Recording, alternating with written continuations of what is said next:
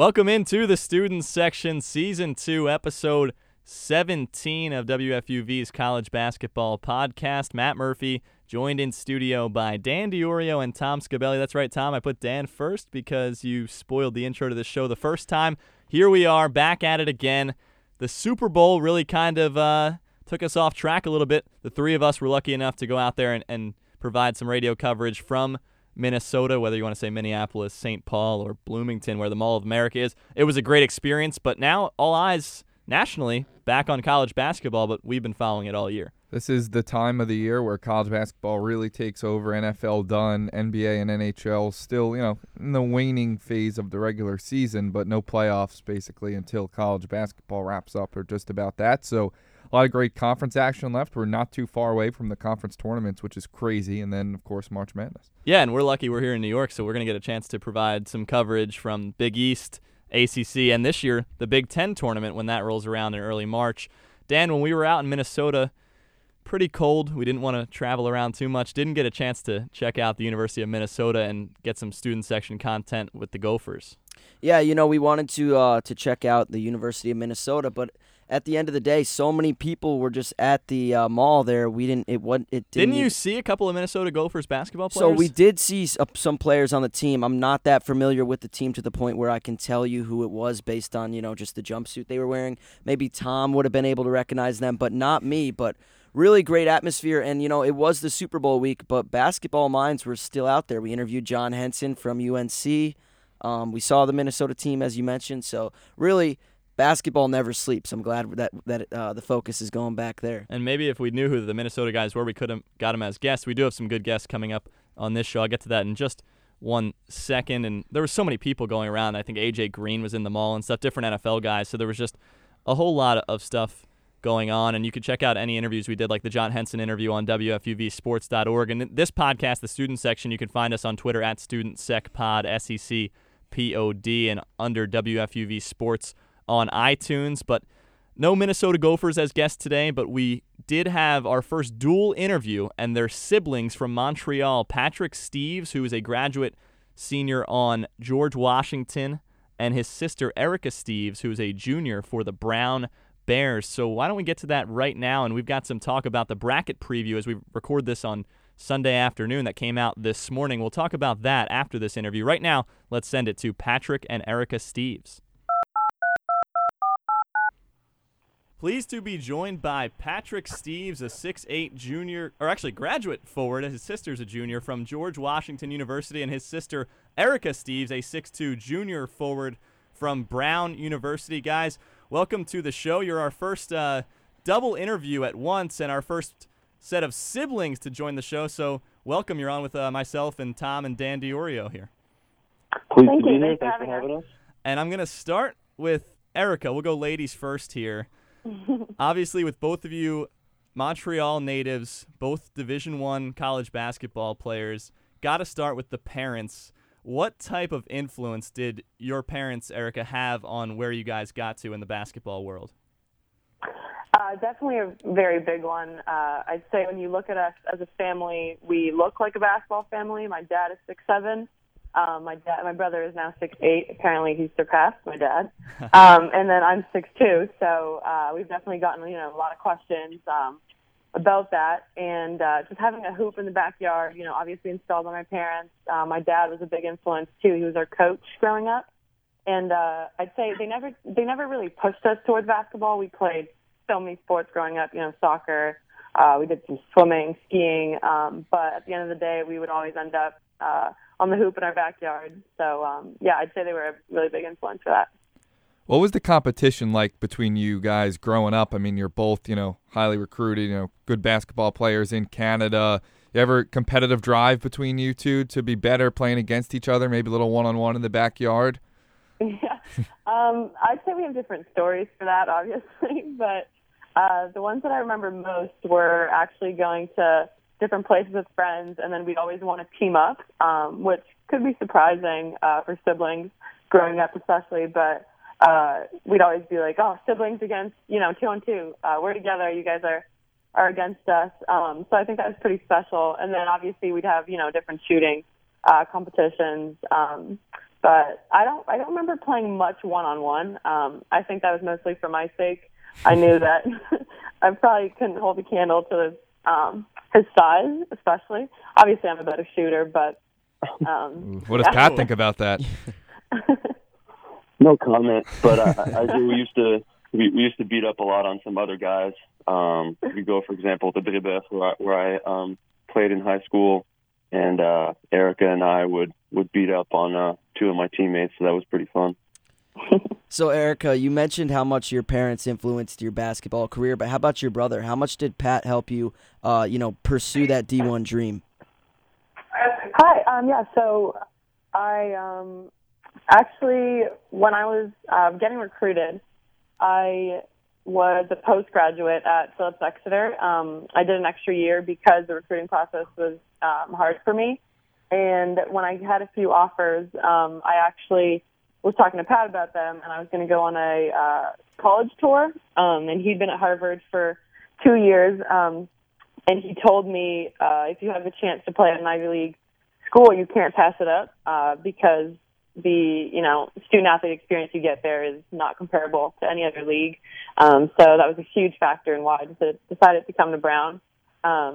And yeah, I definitely was very grateful that he told me that, because I was considering other schools, and he's a big reason why I did end up here.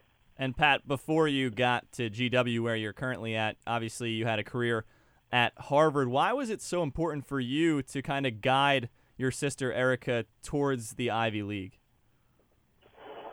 I mean, by the time she was going through her recruiting process, like she said, I'd had 2 years there, and my experience at Harvard was really unbelievable. And as a student athlete in the Ivy League, obviously you give up certain things. It's not, you don't get the biggest crowds, you don't, play the most televised games, etc. But as a life experience and just setting yourself up for your future, I thought it was something that you couldn't pass on. It's a question for both of you guys. Growing up playing in Canada, in Montreal, what was the transition like from playing Canadian basketball to playing D1 in the United States? I know a lot of times people come over from Europe to America, there's a bit of a transition. Did you notice a transition? Did you guys have to change your games at all? I definitely noticed it. I think physically it's a different game. You have much better athletes here in the States. And so I wouldn't necessarily say that I had to change my game at all. It was more just I had to get better in literally every single way to be able to compete and to get get looks and get recruited and get noticed by college coaches. What about you, Erica? Yeah, I'd actually have to agree with that. I was the tallest girl on most of my teams in Montreal. And I was used to, getting the ball up high, turning around, easy layup. But when I got here, the physicality was definitely really different, especially with my height. I was initially playing more of a 5. And eventually, when I developed my three-point shot more and more, now I'm more of like a 3-4. But definitely the physicality, down low, getting hit and just like taking the contact, getting in ones, was definitely something I struggled with at first. But I think I've gotten used to that. And Pat, you briefly brought up your time at Brébeuf. I'm sure I didn't pronounce that exactly how you did earlier, but how would you describe that experience before you got to college? It was awesome. I guess growing up, our parents put a lot of emphasis on academics, and so Brébeuf is pretty much like the best academic school in the province of Quebec. And they also have a really good basketball program, and so that's obviously where that was my top choice when we were to go to high school. And I got lucky enough that my last year there, which the education system in Quebec is a bit different, so the last year of high school is grade 11. Yeah. But Nem and Joe Chartouni both transferred in for that last year. And so we kind of had a powerhouse team that year. And obviously both of them are great guys. We're still very, very good friends. And yeah, it was a blast. It was like us three, and then there was another really good player, Simon Michon, and the four of us kind of dominated the league that year, and it was really fun. Are you just saying that about Nemanja because he's on the phone line listening to us right now? So you obviously talked about how great it was at Brébeuf. How much of an influence does the Montreal basketball have an impact and remain a part of your life? Seeing now you transferred into GW, head coach Maurice Joseph, ties to the Montreal basketball community. How significant was that?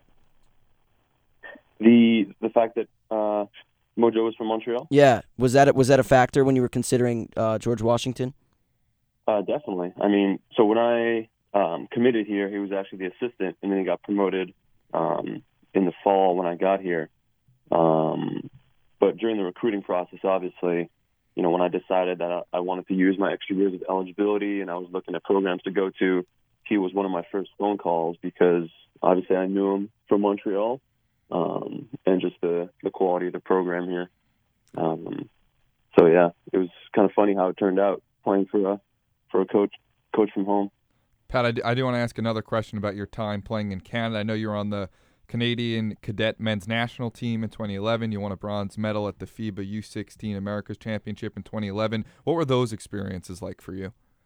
Amazing, unbelievable. You hear a lot about guys saying the places that basketball can bring you to and the experiences you can have, playing basketball. And those two tournaments, the FIBA Americas tournament in Cancun and then the World Championships in Lithuania were two of the coolest, obviously, basketball experience I've had, but also life experiences. Just traveling to Cancun with a team of 16-year-old guys, just having fun, playing ball, and then going to Lithuania, which I'm pretty traveled, but I would never have gone there probably if it wasn't for this tournament. So, and just the ability to represent your country and play against the best 15 players from Argentina or China or Croatia.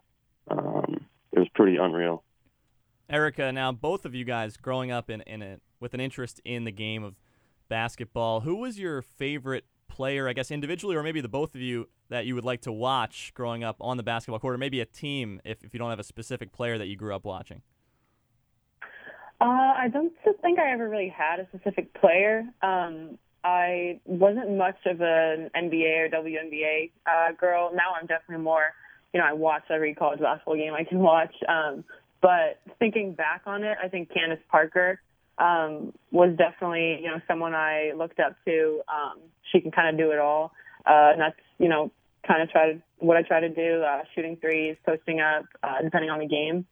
And then obviously growing up with Pat, he would show me different moves, and we'd go to practice sometimes together. When we were growing up, I would be on his I would practice sometimes when my dad was the coach, just like hop into different drills and try different things, different moves. So I think, having him there to teach me different things was big. And he was also someone I looked up to.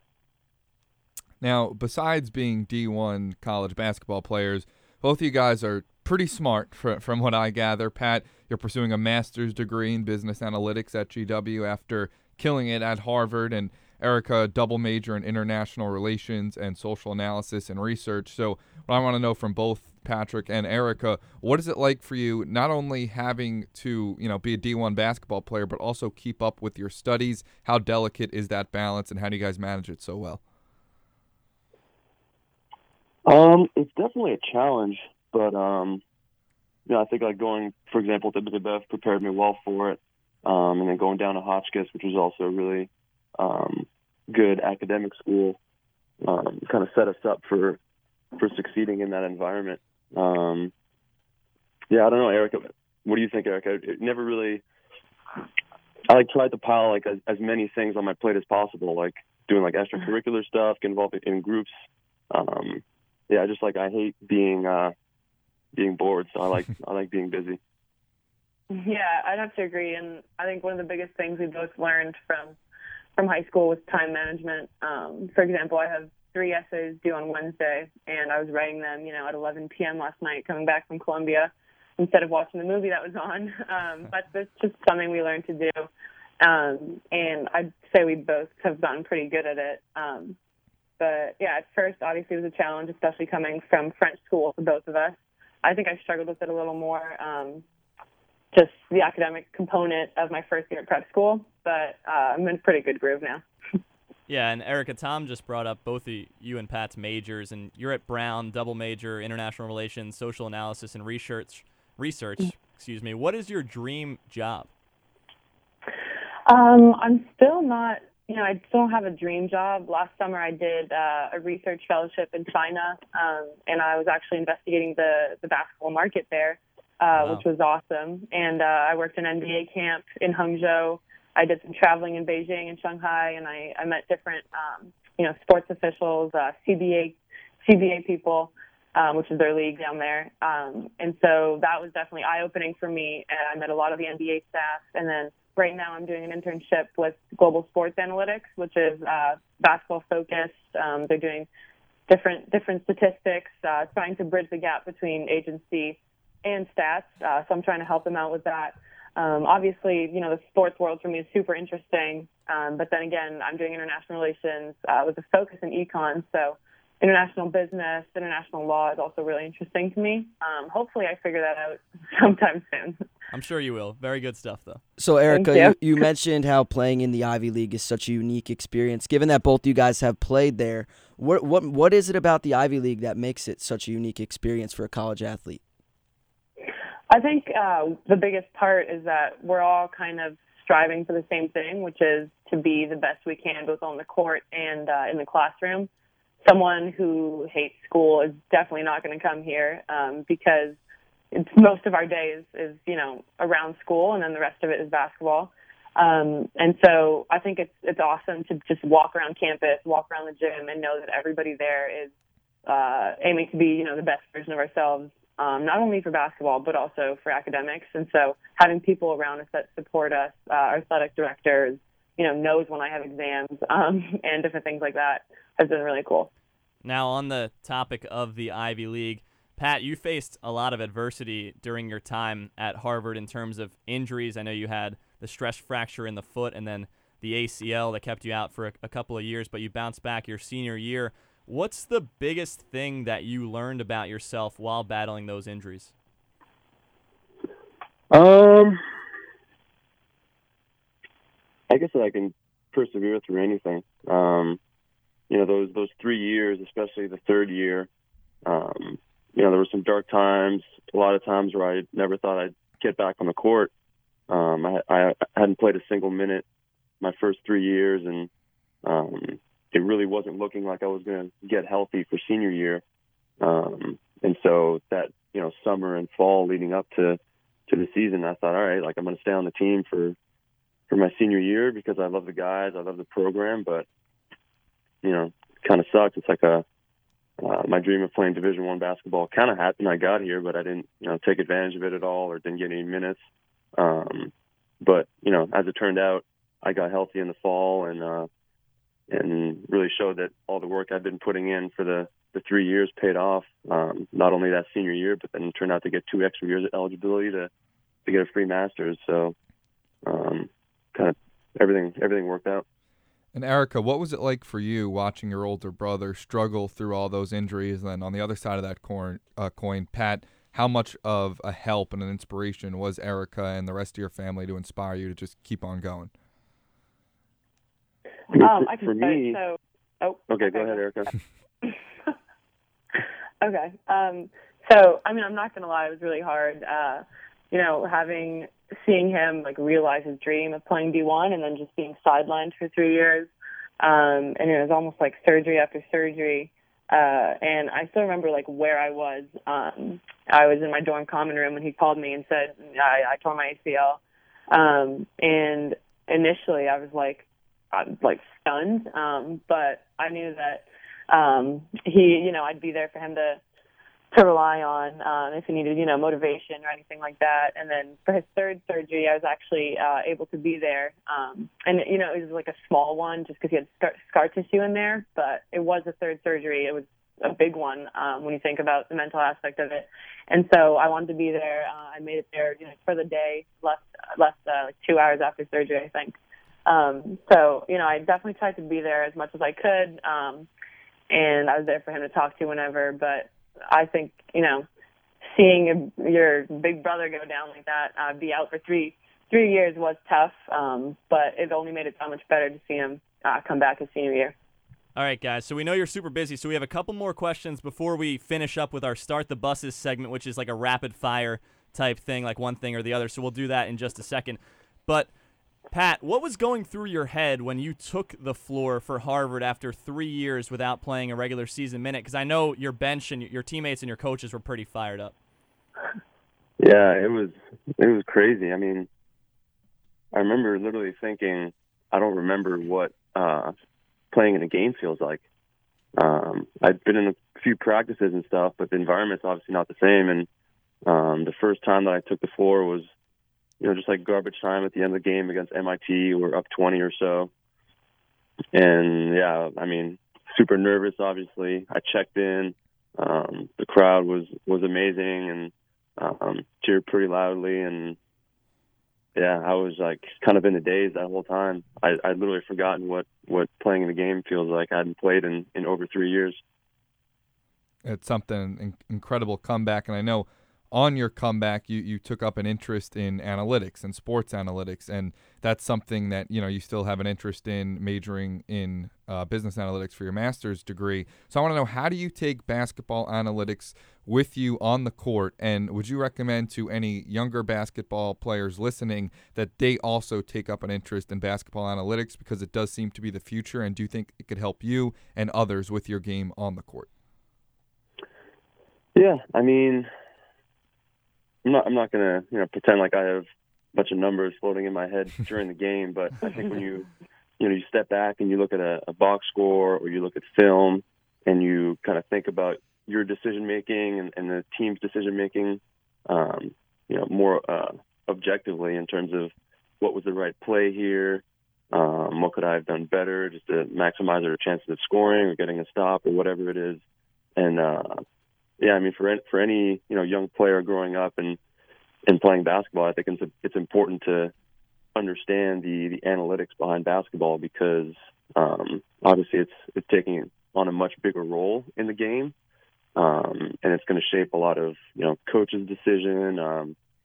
For example, if your coaches want big men who can shoot now because the game's kind of shifting to a layup or 3-point shot method of play, and kind of getting rid of the pull-up two and just things like that. That if you're just, you don't have to be like an expert analytics whiz, but just to be conscious of it and be able to play around with it, I think is very important. All right, guys, let's wrap up with our Start the Buses segment. Like I said, just a whole bunch of rapid-fire questions, and we'll do our best to direct the questions to either one of you. I'll start with Erica. Your brother played for Harvard. You play at Brown. What is your favorite road Ivy League venue, favorite place to play at in the Ivy League? The Palastra. It's amazing. That was a softball question to get us started here. Pat, this one's for you. Where have you liked living more, Boston area or D.C.? Boston. Erica, do you have any pregame rituals, something you like to do before you take the hardwood? Maybe superstitions? I actually always sit next to my point guard for every single game, for the pregame speech and then at halftime, and also the same locker, which is kind of weird, but she's my best friend, roommate, and we're both kind of superstitious about that. There you go. All right, Pat, this one's for you. I asked it to Trey Bell-Haynes from Vermont when we interviewed him earlier this season. Being a Canadian player, Steve Nash or Andrew Wiggins, who do you like more? I love Steve Nash. I played against Andrew in a Canadian team tryout, but I grew up watching Steve Nash. I love Steve Nash.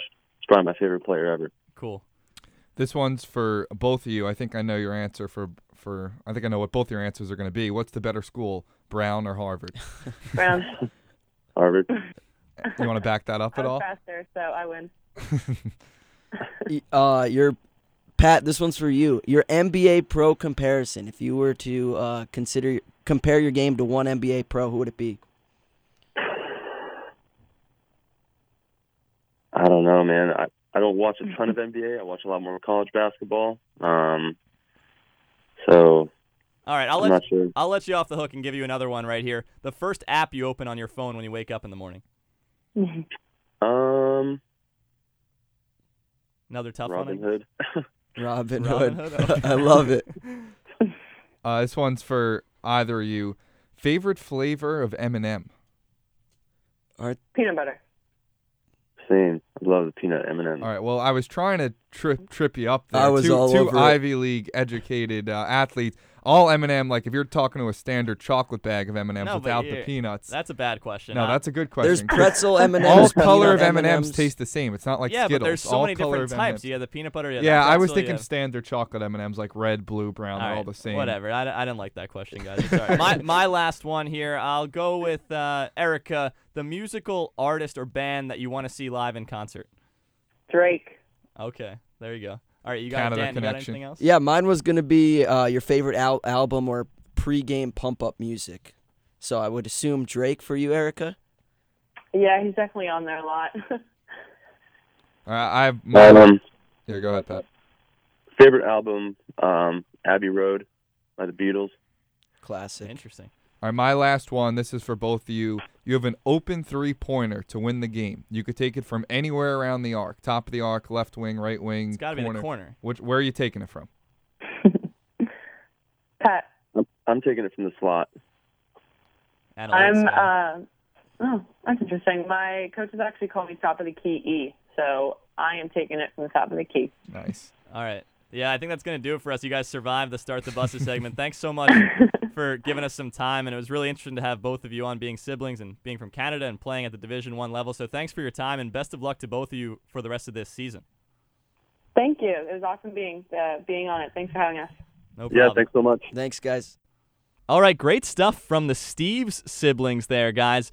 Not every day they get to talk to a brother and sister combo that both play at the Division I level, and while we're at it, get some info on Canadian basketball as well. So a whole lot of different angles, and that was a really fun interview to do. Talk about an impressive pair of siblings to start off having success in Canadian basketball, come over to America, have success here at the D1 level, and go to both Ivy League schools. I mean, Patrick transferred, obviously, but killed it at Harvard academically. Erica's doing her thing at Brown. So some good genes in that family. Not only making the adjustment to American D1 basketball, very seamless, but also adjusting to life in the Ivy League as a student athlete. That's nothing to sneeze at. So definitely impressive talking to those two. Yeah, and then the Start the Buses segment was fun, as always, like we did with our many guests in the preseason. And I don't even know why I asked Erica her favorite venue to play at. Got to be the Palestra, and that was an easy one for her, but definitely a great interview and a good topic to kind of round out this episode as we look ahead here as we approach Valentine's Day, I should say, with the bracket preview that came out for the NCAA tournament, because Twitter erupted. Like I said, we're recording this on Sunday. This will probably come out on Monday if our producer, I wonder who that is, gets it out in time. But there was a lot of reaction to the 16 seeds. Is this the second year they've done this, the 16-team preview? It's at least the second. Yeah, I remember it last year. So the bracket preview from the NCAA tournament committee came out today, and I guess we're not going to go through every team 1 through 16. We'll just talk about our major takeaways from it. I'll let you guys start with that. I have a major takeaway about one of the regions. If this was the top 4 seeds in one of these regions, I kind of want to just throw out how lackluster of a top 4 seed lines that would be in particular in that region. But I know the bottom couple of teams were a source of not controversy, but definitely something that people were looking at. Even Oklahoma snuck in at 16. A lot of people think the Trae Young factor is the biggest thing there. Well, for me, the important thing to remember is that this is just a preview. So that being said, I do hear that Oklahoma's been struggling, and I do hear that Oklahoma's well, been no, struggling? I mean, when this came out, everyone was complaining on Twitter. Why is Oklahoma in? They just lost several games. I mean, right now, I think they deserve to be in, but coming towards the end of the season, I'm not sure that we're going to be able to say the same thing. Also, teams like Clemson losing it's their best players. A lot of new teams in this that we haven't previously seen, like Auburn, Clemson, Texas Tech, Purdue even. Yeah, at face value, it's not a very attractive group of 16. Right, but it has been an attractive season of college basketball. That's what I was going to say. So many, I have no idea. I mean, usually I was saying the other day, usually at this point in the season, there's some team I'm leaning towards being the national champions. I'm usually wrong, but I at least have someone in my mind. I have no idea. I'm looking at these 16 teams. It may not honestly even be one of these 16 Well, this is a great discussion because we might have Joe Lenardi on for the second time because St. Joe's is coming to the Bronx this week, midweek on Valentine's Day. I know we talked to him about possibly having him on the show for that. We did have an interview with him earlier, not too long ago, a couple episodes back. Was that actually our last episode? Yeah, it was. It was. So just one episode back if you want to check that out on iTunes or on our website or on our Twitter at StudentSecPod. But if we get him on, we'll ask him probably some questions about this bracket preview. But one thing I was talking about with the region, I know a lot's going to change. This is not how it's going to play out, but it's just crazy. It speaks to how the season's gone, like you were saying, Tom. The Midwest region, the number 1 seed there, Xavier, Auburn the 2, Clemson the 3, and Oklahoma the 4. If that was my region and I'm any type of mid-major, I'm licking my lips chops, at that. Yeah, because how does that happen? I mean, Xavier, I think you're sleeping on Xavier a little. I agree. Xavier's legit. Like, I think they're a solid 1. Auburn at 2. I mean, they are winning games, Auburn, and I'm still not totally sold on them. But Clemson, I think it's a week 3, especially with the injury. And Oklahoma at 4.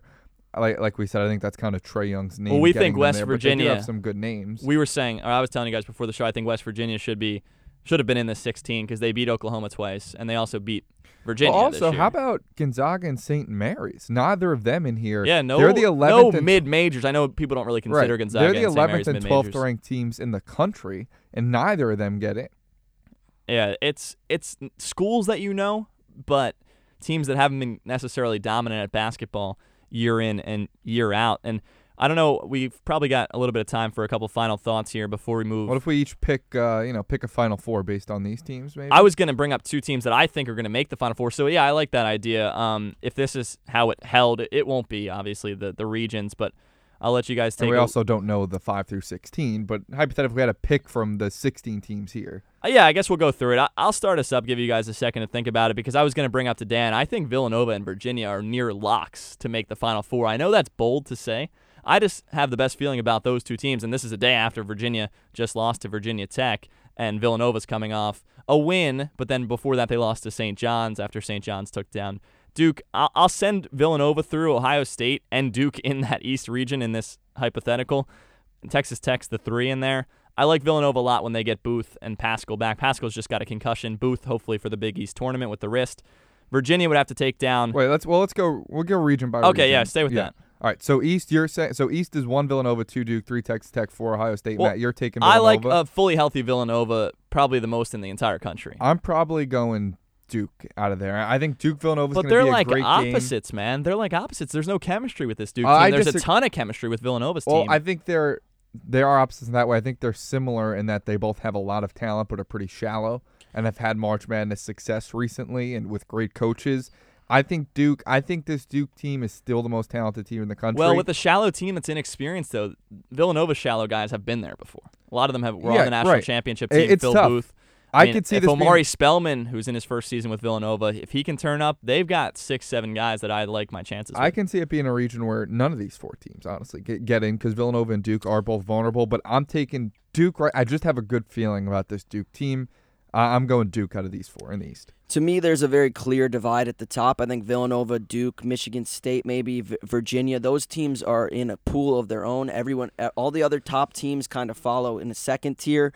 But Villanova Duke is very interesting, and I think this is a Duke team. Sure, they've got the talent, but I could easily see them losing early in the tournament, like we've seen with so many talented Duke teams in years past. I've seen that with Villanova teams too. Like last year, yeah, lost to you're Wisconsin. right. In the Duke UNC game, it was basically just like Duke going to Bagley at the top of the key, and he was just going high-low down to whoever it was, Bolden or Carter, which works against some teams, but I don't know. I mean, we saw Spellman and Pascal not do too bad against Delgado when they played Seton Hall recently. So we'll see. I like Villanova coming out of there. I'm Dan, going Duke. I Duke? know I just said all that negative stuff about them, but at the end of the day, I'm riding with my starting 5 team. So. And I do want to talk about Virginia, so we'll just skip across to the South region at the bracket that I'm looking at on the March Madness Twitter account. Virginia is the 1. Tennessee sneaks in as the 4. Cincinnati and Michigan State the 2 and the 3, respectively. 2 of my starting 5 segment teams. I think Cincinnati's D is really good. Virginia's is better. And this how about the defense that would be played in this region if this is how it shook out?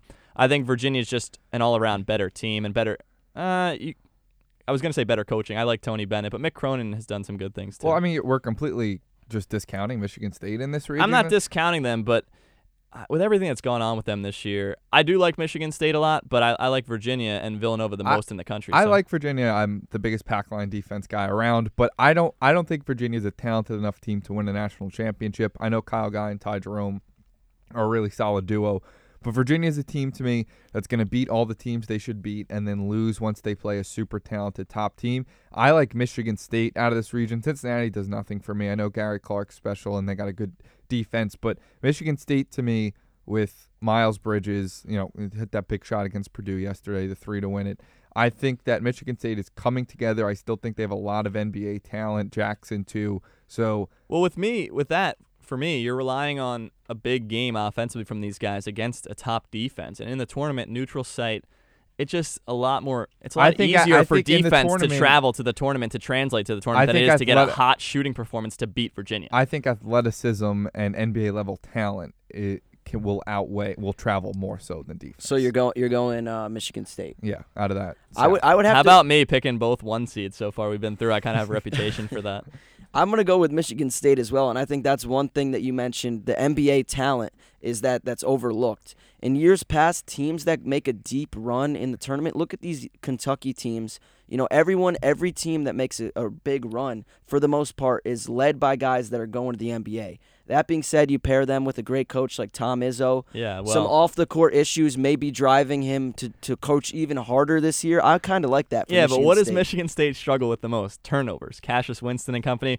What does Virginia do the best? Maybe not turn people over, but stop people on defense. So I don't know. You guys are my Ken Palm guys. I don't know Virginia's turnover. Virginia's defense rates. Is just unbelievable. They turn people over too, or they just stop them? They get some turnovers. They're more just grind you out. I could pull up the exact stats, but you look at that while we go down to the other regions, because we don't have percentage. a ton of time, because that interview with the Steves siblings was obviously a double interview. So Virginia forces turnovers on 23% of possessions. Defensively, it's 12th best in the country.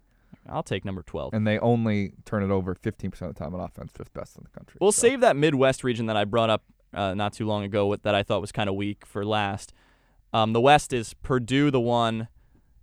2 is Kansas. 3 is North Carolina. 4 is Arizona. I brought up the Duke-UNC matchup a couple days ago. I'm still not sold on North Carolina this year. I like Joel Berry in March Madness. I think he's an important guy to have. He's kind of like a Frank Mason this year. He's going to go to the line, knock down his free throws, stuff like that. I don't know if they have enough around him. I'm not the biggest Luke May guy, so not crazy about them. And Arizona is an interesting team coming off a tough loss.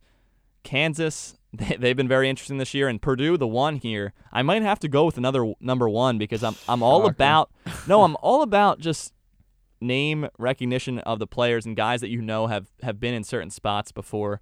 I actually had Iowa State over Purdue in last year's tournament, and Purdue won, I think, in the second round. They've got 6 or 7 guys where you just know these guys have been in these spots before, and I know they've lost a couple in a row, but Purdue, I trust them. I trust Villanova, I trust Virginia, and I trust Purdue this year. It's not always the teams you trust that end up making it there. This is a tough region. Purdue, just this past week, I kind of got sold on Purdue. Both the Edwards have been outstanding. Haas, they just have huge guys. Dakota Mathias is one of the most unique players in the country, too. I was sold on them. Then they lose 2 straight games this week. With them is... Who did they lose to? It's a talent. Well, they lost to Michigan State and Ohio State. Okay. Who were 2 very good teams. And we've made a mental note, actually out loud. We made an out loud note to watch Ohio State more and talk about them more. So in this region, I'm going with my starting 5 team of Kansas. I know I lost Billy Preston, which we'll talk. We've talked a lot about. We might be the number 1 Billy Preston podcast in the country. Devontae Graham. I still Gerald Vick, Malik Newman. You know what? I think Kansas is due. They're due for a run. Bill Self is due, and this isn't the greatest region. I could see Arizona's talent. I so badly want Dan to pick Arizona. But I'm going Kansas. I'm gonna. It's Arizona by a mile for me. Tyler Trillo, I just look at this team. Yeah, Tyler Trillo, shout out to him. But, this is the region where I look at, with the exception of Purdue, these are teams that we're accustomed to seeing at the top. So Arizona, North Carolina, and Kansas, 3 great programs. But guess what? Kansas and North Carolina, at least in my perspective this year, are not what they once were. Arizona struggled early on in the season. They've looked good since then. And guess what? I'm riding another starting 5 team into the Final Four. And none of us are really sold on North Carolina this year, right? Because it's not the North Carolina team that just won the national championship where they're going to kill you on the glass. I know they went off on the offensive glass against Duke, and Duke is a team that's known to be a great offensive rebounding team with all those big guys this year. But I'm not sold on North Carolina because they don't have your Isaiah Hicks and those type of guys this year down low. It's hard to root for a UNC team where Luke May is, if not the first option, the second. I mean, he's not bad. Like, this guy almost puts up a double-double every game, and he shoots. He's a great player, but guess what? He's not the flashy UNC player that we're accustomed to seeing. So that's true. All right, let's wrap up quickly with the Midwest region. Xavier the 1, Auburn at 2, Clemson the 3, Oklahoma is the 4. Tom has Oklahoma in the starting 5 with Trae Young. Dan has Xavier in the starting 5. He's a big Xavier fan. Hopefully we'll get to see them up close and personal at the Big East tournament in New York. A weak region. I am going to pick my 4th 1 seed here. Let's go. I would rank Oklahoma second, I think, in this region, which is kind of bold because I know Auburn's having a great season. Bruce Pearl, Coach of the Year candidate. Clemson, without, I don't know which player went down for them, but their front court guy. I forget his name off the top of my head, but he was there. Xavier, good free throw shooting team, good veteran leadership.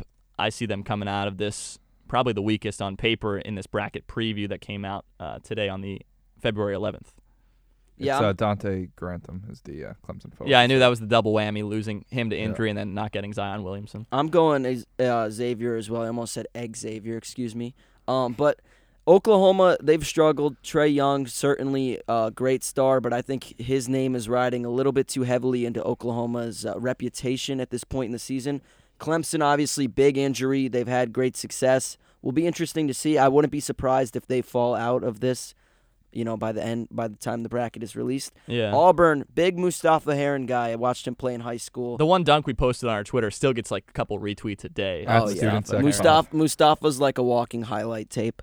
That being said, though, it's got to be Xavier for me. J.P. McCura, Karam Cantor, like you said, veteran. I like Cantor, yeah. Veteran leadership, and that's all that it comes down to. Free throws, man. Chris Mack's a great coach. They got Trayvon Blewett, just unbelievable scorer. Tom, do you have free throw percentages at the palm of your hands over there? I don't have a working laptop. While Tom relays that information, probably important to note. So I got my Final Four, rounding it out: Xavier, Duke, Michigan State, and Arizona. 3 of the 4 teams being starting 5, not to brag. Xavier shoots 77% from the stripe. That's 15th best in the country. And they also do a good job getting to the line, so their free throw attempts per field goal attempts, which is a little maybe over your head. I know you're not a math guy. It's 40.3%. Basically means they get to the line a lot relative to how much they shoot. I'll just call Patrick Steves, who we just heard from, and ask him to explain that to me after the show. But I'm with you guys. I'm going with Xavier here. I think that this is the weakest region for sure. I think Auburn is getting slept on a little bit. I think they're better than people think. It's just because people don't think of them as a